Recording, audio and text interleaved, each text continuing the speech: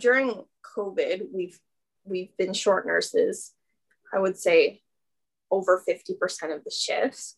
Like, we just have so many patients and they're so acute that like we're needing more nurses to manage. And sometimes the workload is just insane. This is the Learn with Lels podcast. I'm Caitlin Jinko, also known as Lels. I believe that lifelong learning is so important. It allows us to keep improving ourselves and the world around us. And what better way to do that than to hear stories from people of all different walks of life? On the Learn with Lels podcast, I speak with people whom I think the world needs to hear from, and with people whom I just think are interesting. We talk about their lives and the lessons they've been learning along the way. I'm very grateful that you've taken the time to listen. I hope you enjoy and that you keep on learning.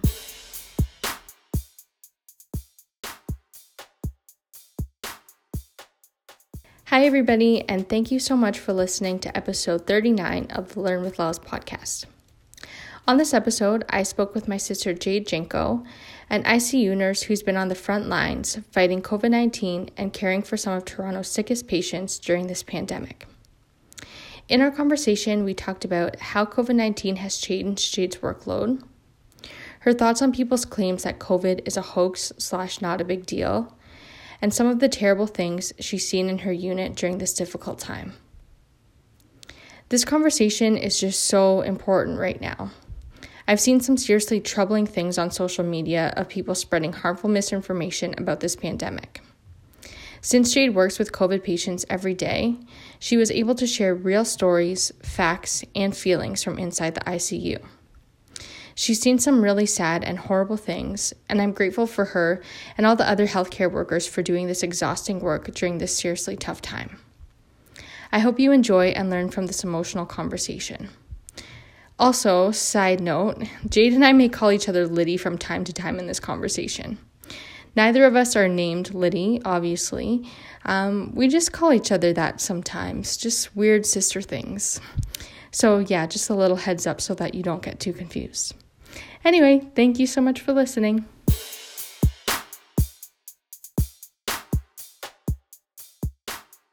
Thank you so much for being on my podcast. For our listeners, do you mind introducing yourself? So like your name and what you do. My name is Jade Jinko. I am a registered nurse. I currently work at one of the Scarborough hospitals in the ICU. Yes.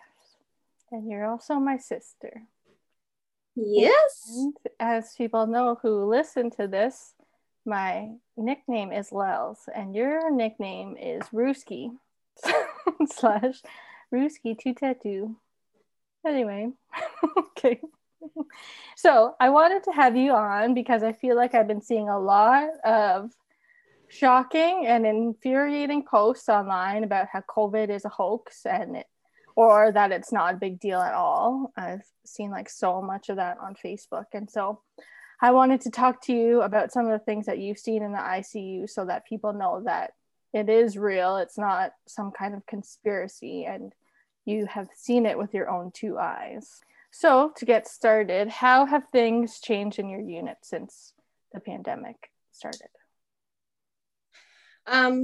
So prior to the pandemic starting, our ICU was getting bigger. We started with a 12-bed unit, and then we were always having to surge into a different part of the hospital because we had so much patients. So we ended up taking over the unit next to us, which is 10 beds. So we, as the pandemic started, we ended up being a 22-bed unit. But since the pandemic, because we had so many people that were COVID positive coming into the hospital, we ended up also having to add an additional unit, which we call our HRU unit. And that stands for a high acuity respiratory patients. And we bring them there for Optiflow if they don't need ventilation yet. So on top of the 12 beds that we previously had, we now have 10 beds and then another 6 beds upstairs. And then when COVID started, we started a thing called CCRT, which is critical care response unit. So it's a team of nurses that got called for patients up on the ward. And then those nurses go and assess those patients to see if they need to come down to ICU. Previously, we didn't have the funding for it, and that's why we didn't have it before. A lot of hospitals have that already. But with COVID, it was more important because so many patients were coming in with COVID that they were getting sent to the units and basically quickly deteriorating. So they needed that extra support on the unit. So those are a couple of the big main changes that were made. So you had to like increase your capacity and the number of beds that you have. Yeah, so we essentially doubled the amount of beds that we had. And so how many of those patients are COVID patients and how many are non-COVID patients? So I would say right now it's about half and half, but in the first wave, almost all of the patients that we had in our ICU were COVID positive. Or they were what we call a PUI, and it's just essentially they look like they have COVID symptoms, but we're just doing the necessary precautions until we completely rule them out as COVID negative.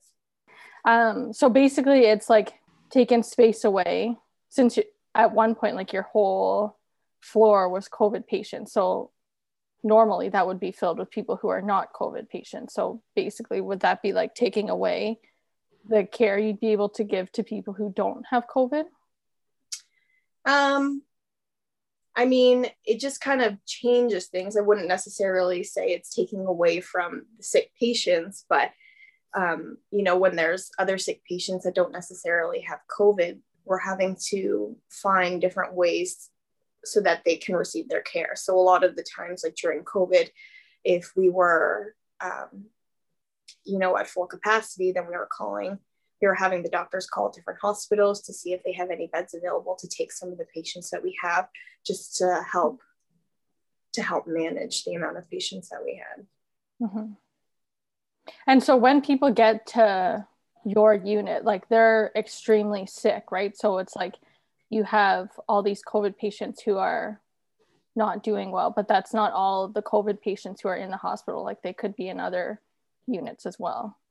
Yeah. So like I said, we have that HRU unit, the high acuity respiratory unit, and those are the patients that are kind of borderline. So they're not necessarily, they're not good patients to have on the ward because they're requiring more oxygen and a different form of oxygen that they can't manage on a regular ward, but they're also not quite sick enough to be in the ICU and be on a ventilator. So the patients who are in ICU are essentially the sickest patients in the hospital, who are requiring the most oxygen or requiring intubation and ventilation and all that. And we have the other unit that's kind of in between. And then they still have COVID patients on the unit that are being managed by the ward nurses who are COVID positive, requiring oxygen but are essentially, stable, more stable. Mm-hmm. How would you say that your workload has changed since entering this pandemic?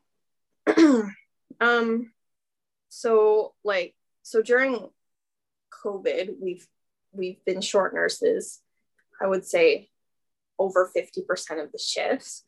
Like we just have so many patients and they're so acute that we're needing more nurses to manage. And sometimes the workload is just insane where we're, 5 or 6 nurses short. We're having to have nurses take care of more than one patient that you would not generally have, you wouldn't generally have another patient on top of that because they're already so sick. But because we have so many patients, we're just having a hard time managing, the patient acuity and the amount of patients. So the workload is, sorry? I was going to say, was it like that before? Like you were understaffed before the pandemic? Not like occasionally we would get so we have it on our phones. We get staffing requests that say like, oh, we need a nurse for tonight. Is anybody available to come in? And then usually it would be okay. But we were, like I said, a 12 bed unit, and we would occasionally surge to another unit, but it was manageable. Like usually before we would run with like 11 nurses, and now we're running with like almost 20 nurses per shift. So yeah, they're trying to train critical care nurses to come in. They're trying to hire new people, but it's, it's sometimes not manageable.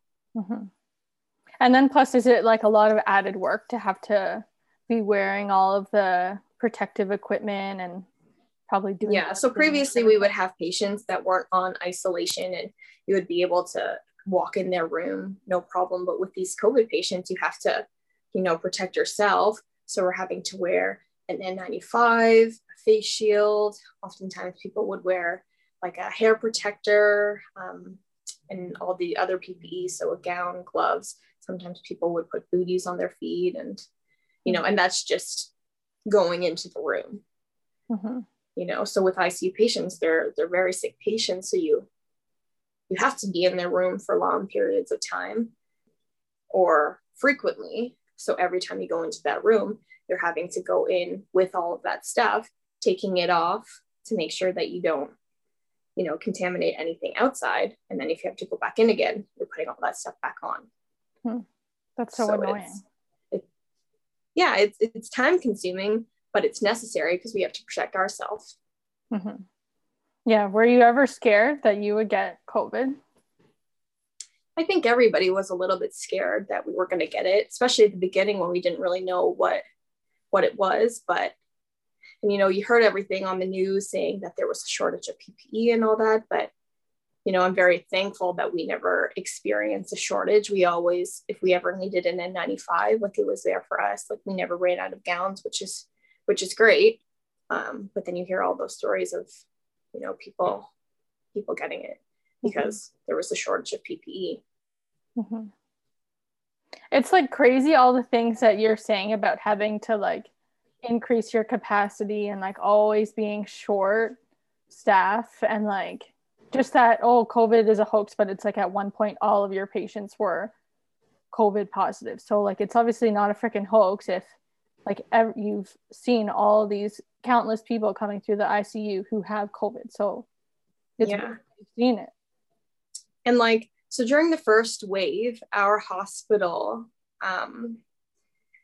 we heard had the most COVID positive patients in the ICU, but during the second wave, one of our sister hospitals, apparently they got hit a bit harder, but they were like, I'm saying that we were 5 nurses short, but other hospitals were like 10 nurses short every shift.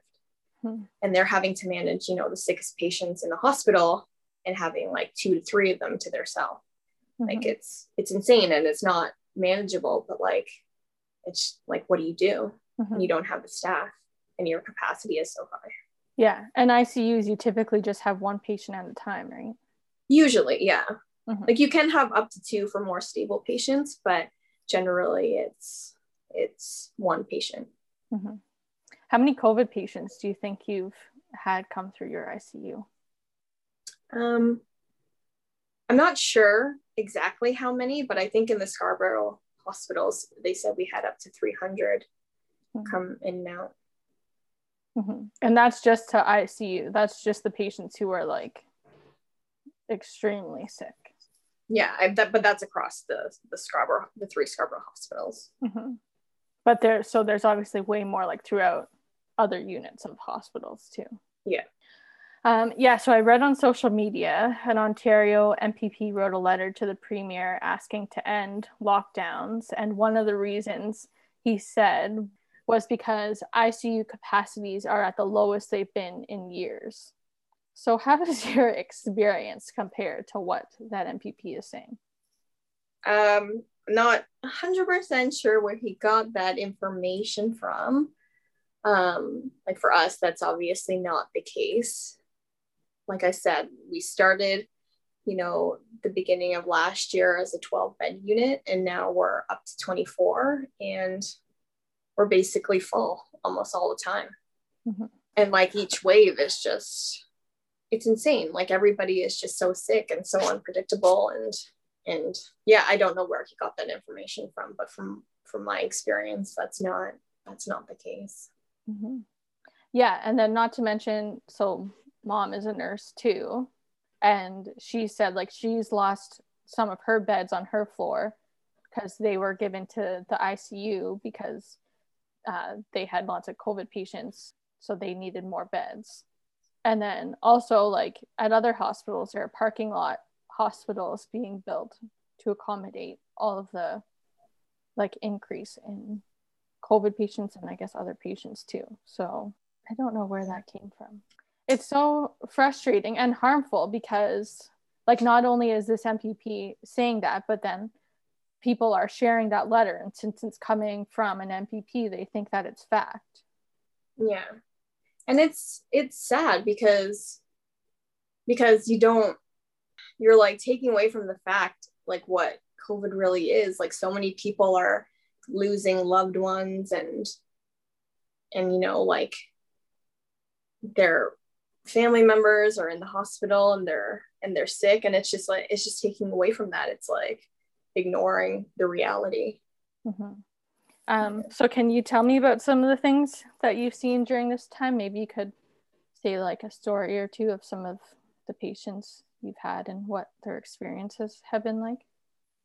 So yeah, I can tell you a couple of like specific stories, but I will say like when a patient is really sick with COVID, like they are so sick.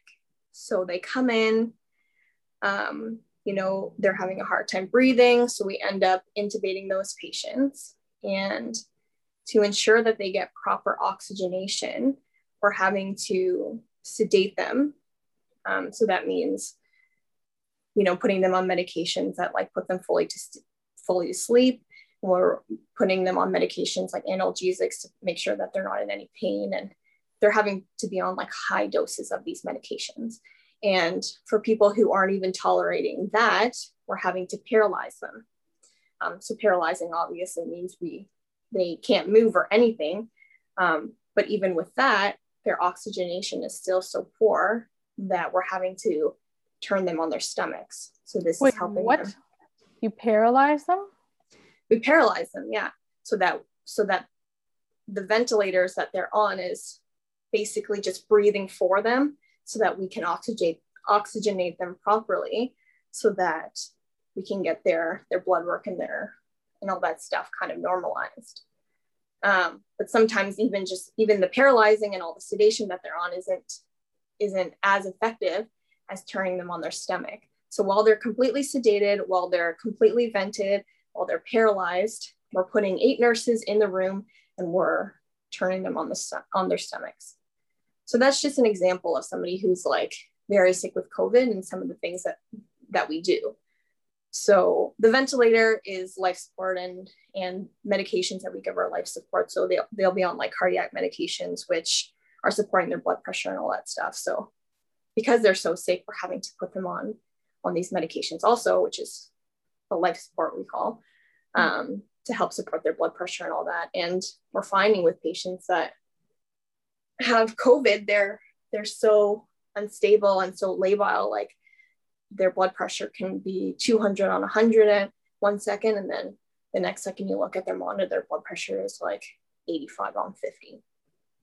They're super labile, super unpredictable.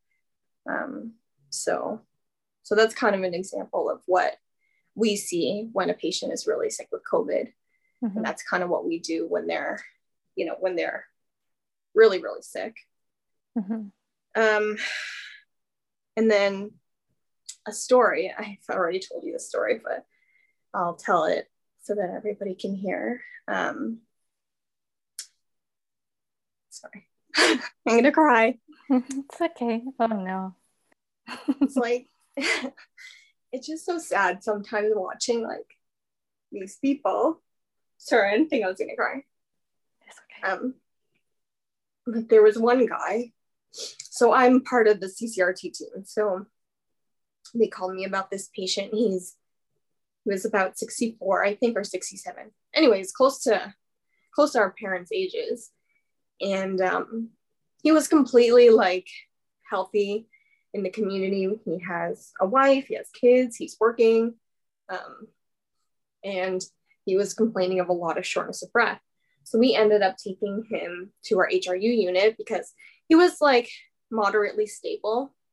But with COVID, they also have problems with their coagulation. So he developed a PE, a pulmonary embolism. So on top of him having COVID and not being able to breathe, he had a PE, which is adding on top of his shortness of breath. So he's like very, very short of breath. Anyways, we brought him to the HRU unit, and he was there for a couple of days on Optiflow. And at a point, he was on max amount of oxygen that you can give on Optiflow. And he was like, can you please bring me downstairs to the ICU? Like, I want the tube. I can't breathe anymore. Like, I need to be on the tube. Like, I think that's really going to help me. And then we're like, okay, let's bring you down to the unit. So we brought him down, and he, sorry. It's okay. Like, usually when a patient is going to be intubated, like in normal circumstances, when it's not a pandemic, their family would be right there. Mm-hmm. Not watching the intubation part, but like being with them before they get intubated, and they can talk to them and just be like, oh, we'll be right here. Like, after you get intubated, we'll be at your bedside, all that stuff. With COVID, you can't have visitors. You know, he's sick, his family's sick, they're in quarantine, so they can't leave their house. So he came down to ICU, and he's having to get intubated.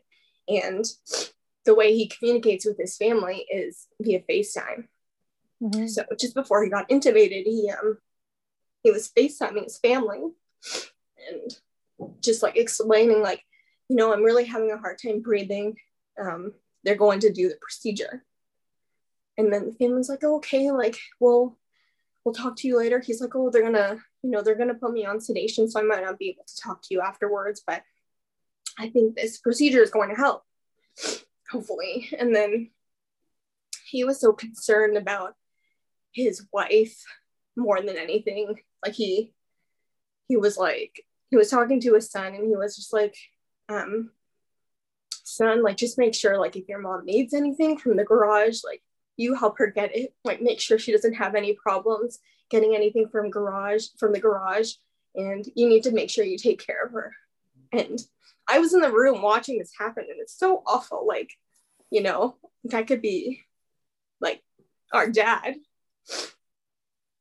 Anyways, they ended up intubating him, and I was like, I'm hoping that this guy does well. You know, he didn't have a lot of history, but he was, you know, up there in age. Anyways, that ended up being the last time we talked to his family, because he ended up dying. So it's so sad, because, you know, in normal circumstances, it wouldn't be like that. His family would be at his bedside, you know, when he started to deteriorate. Mm-hmm. But they're not. You know, they're having to watch him die on FaceTime. Mm-hmm. Because they're home sick themselves, you know? Yeah. You know? Yeah, that's freaking hard. It's not ideal.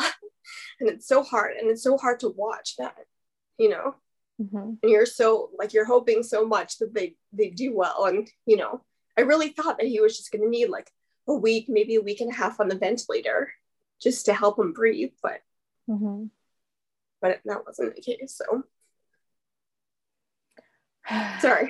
That's okay. That's really sad.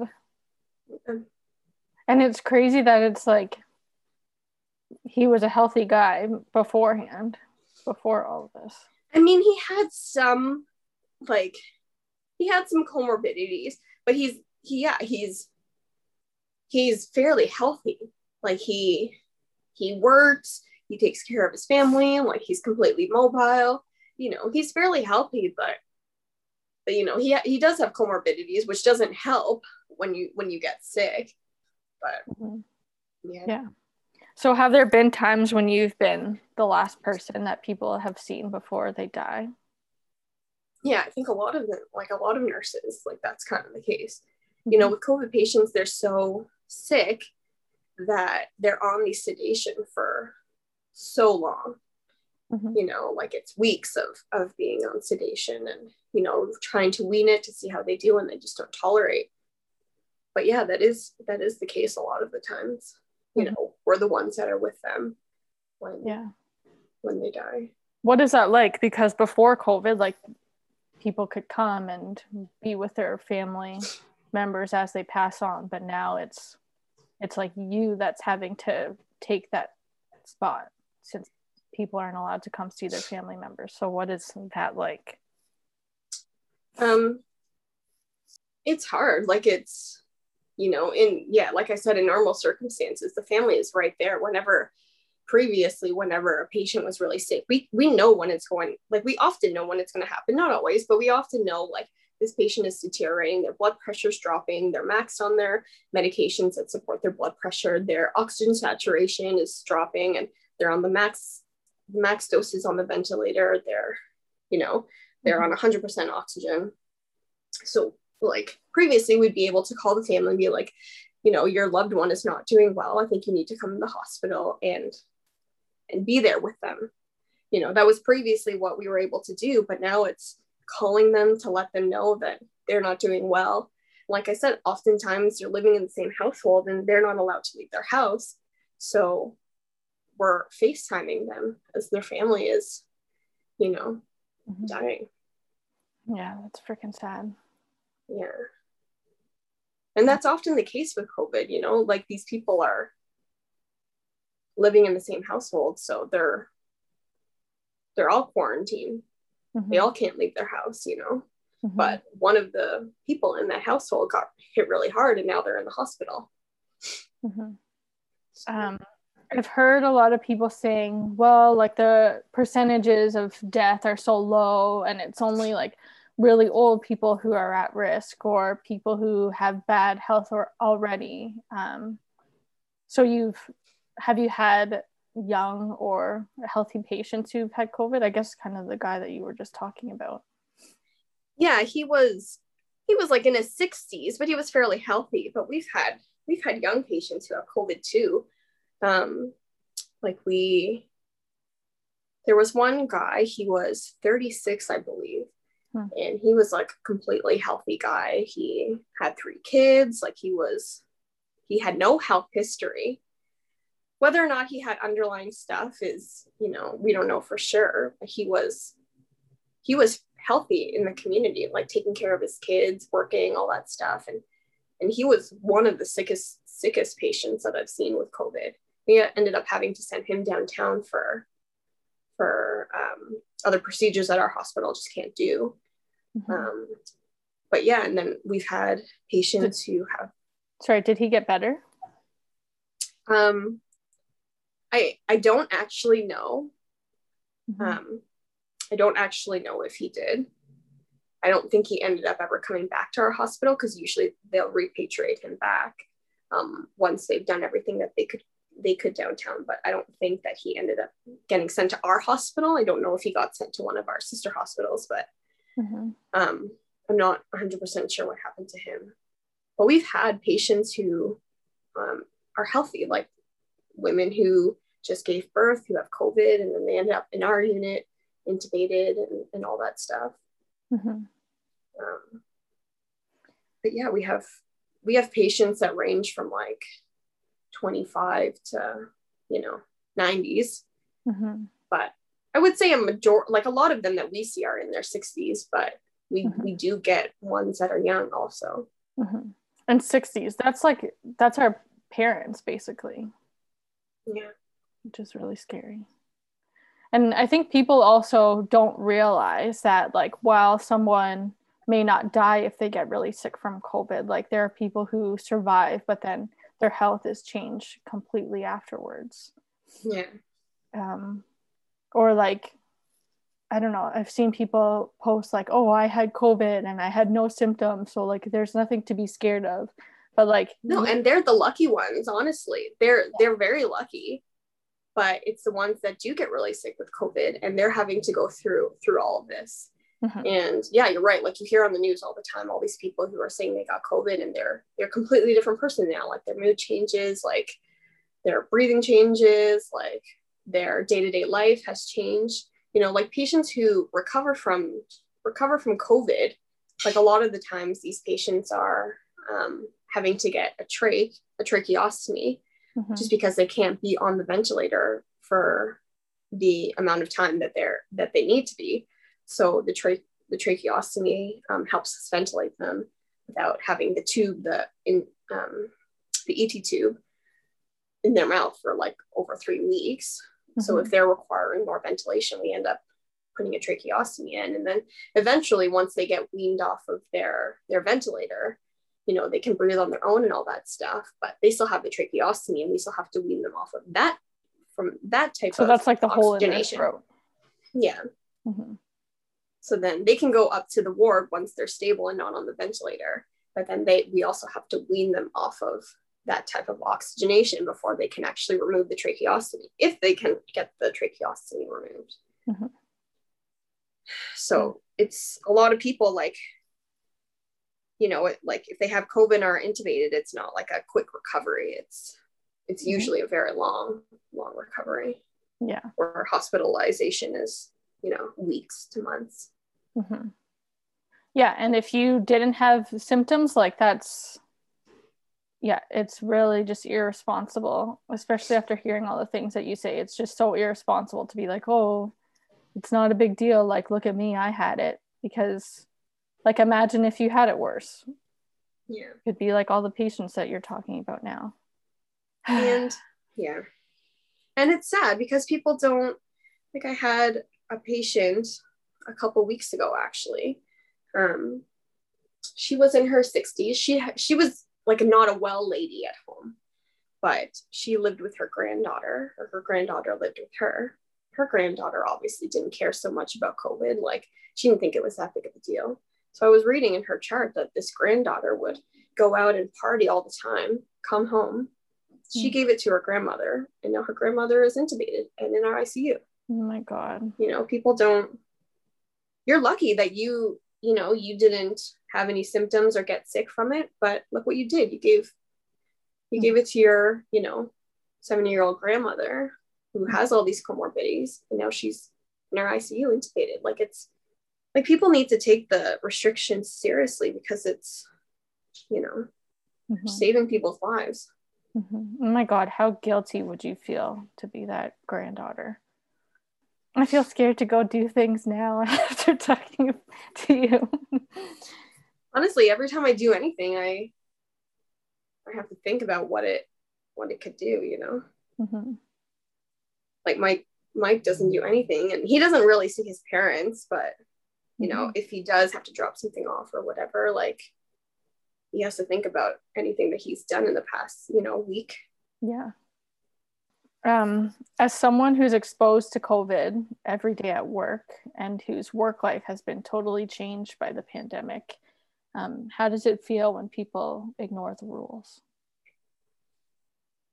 It's frustrating, like, you go to work and we work so hard. Like, our ICU is amazing. Like, our team is amazing. Like, we work so hard, and like, we very much work as a team, but it's hard work, the stuff that we have to do. And it's frustrating to watch people on social media or whatever, like, not caring about the rules, because that them breaking the rules can, like, cause, like, a bunch of people to get sick.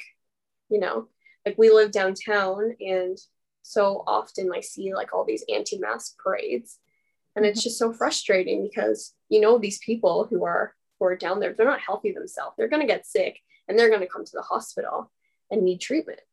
But they're the ones that are ignoring the rules. Like, it's frustrating, because, like, these rules are put in place to protect each other and, save lives. And it, like, that really is what it does if you follow the rules. Yeah. For people who are listening to this, what do you hope they take away from this conversation? That COVID is real. It's really real.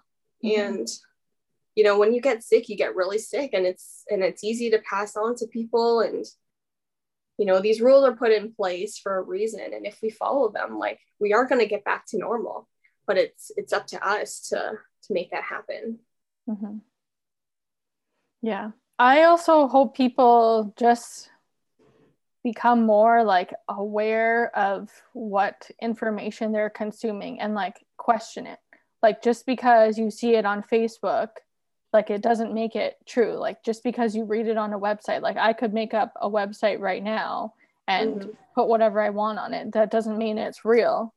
Don't believe everything you are consuming and question it.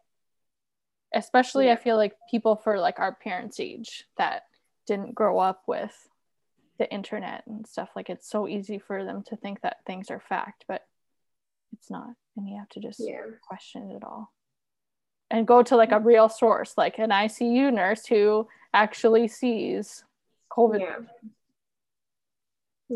I hope people, can learn a little bit if they listen to this, like learn about what it really is. And it's a really scary thing, and it's, follow the rules and hopefully things get better.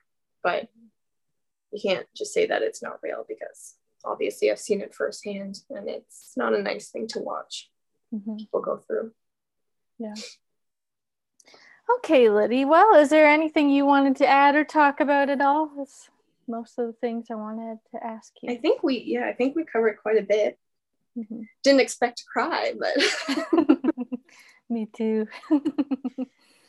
I think a lot of people in ICU have had a breakdown here and there. Yeah, you think you're gonna want to stay in the ICU after this? We'll see. It's stressful, but it's, it is rewarding when you see everything that you're doing is making an impact on these people. But we'll see. Okay, well, let's do something fun now, because that was heavy conversation. Okay. Yeah. To lighten the mood with something fun? Sure. Okay. I've never done this with anyone. I just saw it on Pinterest. So, okay. Oh. So the game is to finish the sentence. It's not really a game, but finish the sentence, okay? Oh, okay. Okay. My favorite thing about being a nurse is? Helping people. Seeing what we do is, making a positive change. My favorite lockdown pastime is? Oh man. I have spent, like, obviously I'm living with my boyfriend now, and that's been great. Like, spending time with each other and learning about each other. But we go for a lot of walks. So exploring the city, the empty city, and Wow. That's the most romantic thing I've ever heard.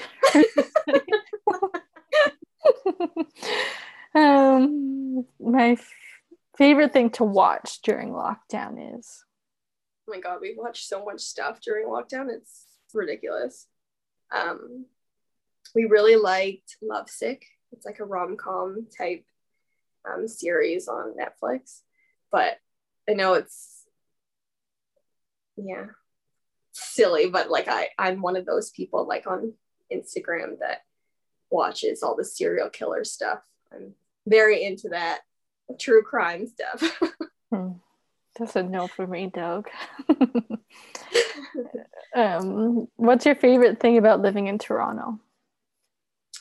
I feel like I haven't fully experienced it because everything has been shut down since I've been living here.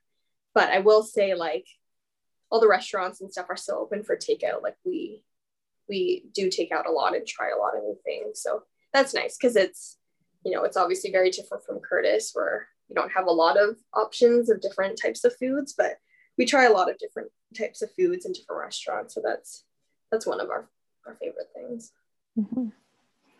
My favorite thing about not living at home anymore is independence. You have other answers that can't be recorded. When the lockdown ends, I'm going to kiss my Cardi. Yeah, that's so true. I miss him so much. I just want to hug him and kiss him. That's so understandable. When traveling is allowed again, I'm going to go to I would love to go to the Philippines and see our family. I'd love to go to Hawaii. Love to go to Greece. basically just go anywhere. Yeah, amen. Oh, the last one. My favorite thing about my little sister is Hmm.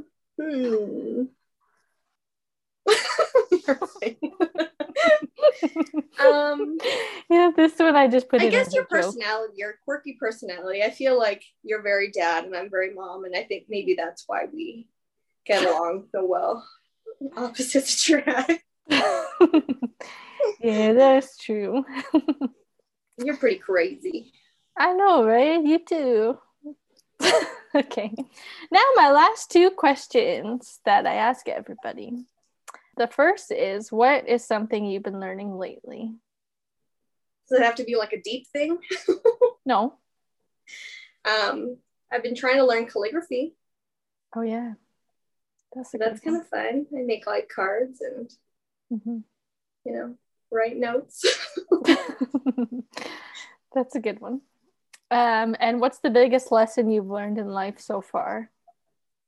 I think when you can like spend time with your family, your friends, like your loved ones, because life is short and you have to enjoy it while it's here. Amen. That's a good one. Thanks. Yay! Great job, lady. Thanks. Are we done now? I guess so. Did you have a nice time? Yeah, it wasn't too bad.